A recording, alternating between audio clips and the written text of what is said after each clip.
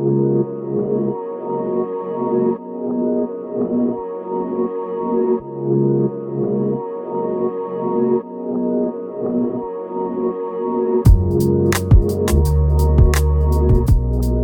back to Share Truth Applies Scripture. I'm Jordan Chambly, joined by Wesley Wildman, Cedar Sarton, and we are going to continue our discussion on materialism, things, and what is the most important. What should we value most in our life, and what those things are that we should pursue in our life. Mm-hmm. So let's start off with the idea of how do we find the balance between owning things here on earth and not being spiritually enslaved to those things. Or be owned by them. Or owned by them, yeah, exactly, yeah. Mm-hmm. Well, on this particular topic, someone who's listening right now every week we have a different topic. We talk about something different. Yeah. So we're not sure who's listening as far as this may be a struggle for some more than others. Right. But I think just the idea is beneficial, or the topic is beneficial for anybody because we say at times, well, that's not a struggle of mine, but the reality is when you start talking about things that it may not be money, here we're talking about. Yeah. It could be a hobby or something else that basically replaces your identity with Christ or replaces time that you should have spent with Christ. And it becomes, the focus, kind of the priority. So I think it's important that we talk about this. So if you're listening and you're saying, well, my money's not a problem, with me as far as materialistic goes, but this could also come in different shapes or sizes. Oh, yeah. It's not just money. Right, right. Definitely. No, for me, I'm a huge movie buff. I love new movies, old movies, and I like pulling out ones that I've watched 50 million times and I can quote front and back and watching it. But if it's taking up all of my time, then it starts becoming a problem. Right, right. If I'm not sitting down and spending time in the Word daily, but I'm taking time to sit down and watch movies all the time, then that's the problem. That'll get me. Yeah. Yeah. So I guess to go back to try to begin to answer the question about how do you balance between the two, first and foremost, when you're making decisions, whether it's for finances or a hobby or whatever it is, we need to make sure that we're asking ourselves, is this have anything to, making sure that it's not a selfish decision, that the decisions that we make have to do with things that would benefit others, that would benefit those around us, and of course, ultimately glorify the Lord in our decisions. Mm-hmm. Yeah. Tell you one thing where I've lost the balance. Well, I've lost the balance many times. When I was getting married and we were going to move into our apartment and we were making decisions okay, what are the things that we're going to fill this apartment with?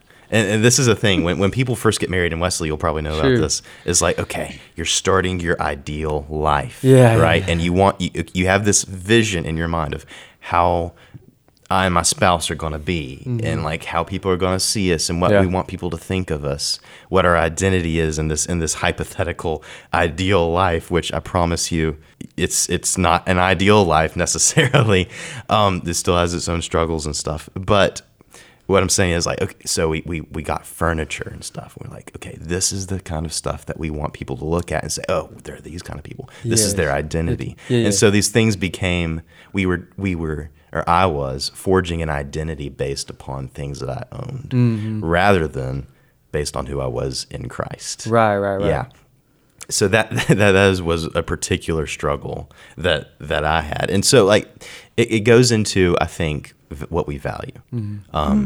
What do we value most? And those are the things that we will pursue. So if we are pursuing an identity, if we're I want to be this kind of person, so this is the way I'm going to dress, and the way you dress is less about your taste, your actual things that you like, and more about this kind of person that you want to be, then you've lost the reality of who you are in Christ and because what He's done. Yeah. I really think of, and I've seen it a million times, especially athletes. And there's nothing wrong with playing a sport, but I cannot tell you the number of times I've seen friends of mine start up from the time they were a little kid playing the sport and pouring so much time and energy to it. Yeah. Before you know it, they're they're not going to church anymore because they got to spend all their time at practice or at Sunday games and stuff like that. And when does it start? It starts ruling their life. And and when I worked in retail for a while through high school, and high school and college, I would see, because I worked in a cosmetic store, so you can see where the problem. Anyways, that was the beginning of the problem. But I would see women, moms, rushing, and they wouldn't even have time to stop and say hello hardly because their kid's next game, and it can, it's an effect, and it affects the entire family. Before you know it, that is your life, and I start to wonder, how much time are you spending building your relationship with Christ? Because I know a lot of these people, they go to church on Sundays or whatever, but that's not the kind of relationship you're supposed to have. Your relationship with Christ should be the thing that consumes more of your time. It shouldn't just be like a here and there when I have time around all my other things. So that's something I've noticed too. Yeah, well, that's kind of been the theme over the last several weeks as we've done different programs, and that's that prioritizing, making sure that our priorities are in order, and that's a constant battle. And some seasons are better than others, but it's important to constantly talk about and have in mind, because our relationships with our families, the relationship with our friends, and ultimately our relationship with Christ, and how He, should dictate the way we live and the way we talk and communicate with our friends and family is very, very important. And as we began the first segment talking about materialism and how those things can kind of or can ultimately, can make and break relationships, and can really, be a wedge between your spiritual growth.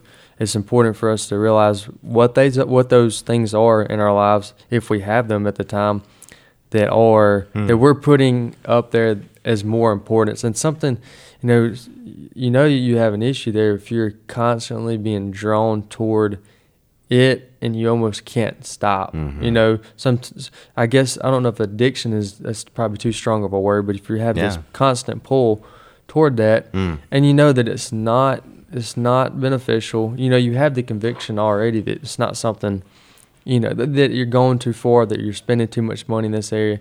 But focus in all our areas, our stewardship, we've talked about stewardship before, our finances, our time and everything, making sure that we have it in the right balance.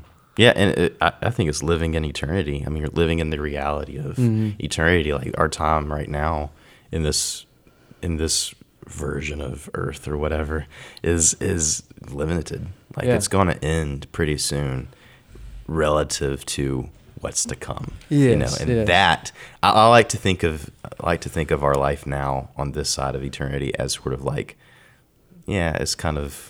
It's like a very, very short time, and we're about to get to real life.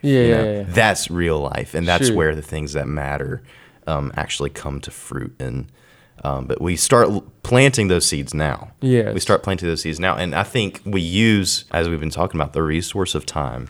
I think time is our most precious resource that we have, because look, money comes and goes, but we all have 24 hours in a day. Right. We all have 24 hours in a day. How are we going to use it? And that's important. Yeah. When you think about another word we haven't used yet, but is along these same lines, is prosperity. And so you have out there circling, obviously, the prosperity gospel. So you've got that out there. But that's not to be mistaken for biblical prosperity, because there is such thing, and you can see a lot in Psalms, a whole bunch in Proverbs, and other places, and even in the New Testament, that obedience to Christ brings blessing.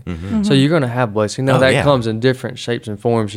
Could be finances, or it could be your tires last twice as long as they, are predicted to last. Whatever it is. That is a blessing. Yes, it is a blessing.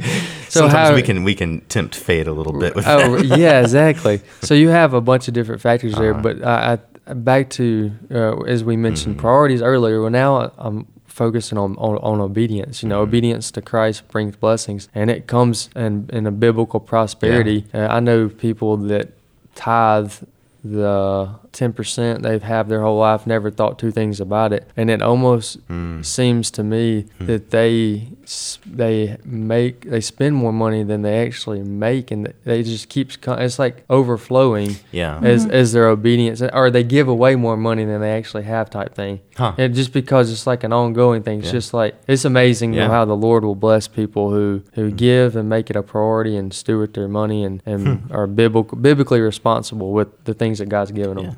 Yeah. I really think if you spend your time pursuing your relationship with Christ, spending time in the Word, you'll hear it on this program a million times. If you continue to do that, all the other things will fall in place. Yes. And you'll start your mind. I really think what you put in is what will come out.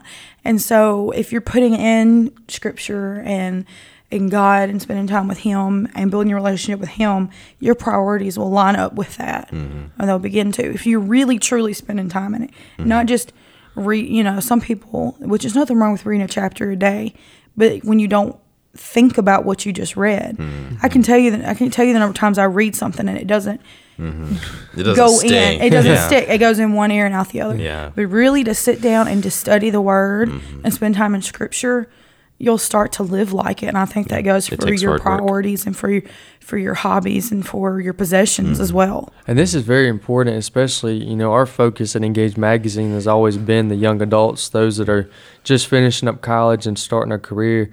And when you look at that stage in your life, or if you're listening and you're in that stage, that is so important to start this process of asking yourself the questions about materialism, asking yourself about what I don't need, what I do need, stewardship of what God's given you. We've talked about in the past stewardship of your citizenship. Now we're talking about stewardship of your materials and materialist, what you have, and keeping focused that your identity being in Christ, what He did for you on the cross, and that all through Scripture, God used those that were poor, and the idea of wealth is also very, very relative, depending on where you're located. Because somebody in one location may be considered rich, but in another case, maybe so that changes. So I wouldn't focus on that as much as I would be as obedience to Christ, and and that you're fulfilling all that God's called you to do, and allowing Him to take care of the rest. Because God used people in the Scriptures that were considered to be poor in that time, and He used those that were wealthy and rich. And then He used people and all in between. And then He used common, ordinary men to turn the world upside down. So yeah. And I think that the takeaway is we serve a God who is sovereign and who can take care of His children. Yeah, absolutely. Yeah, there's no reason for us to hoard. There's no reason for us to hold on tightly to the material world when He owns it. It can't be taken away from Him. And if we're His children, we're free to enjoy it. Sure. And as long as it glorifies, as long as these things glorify God, they are ours to enjoy. But when they don't, they are ours to sacrifice for His glory. So we hope you enjoyed this segment of Shared Truth by Scripture. Stay tuned for next week, where we'll have a brand new episode. And visit us at engagemagazine.net. We hope to see you there.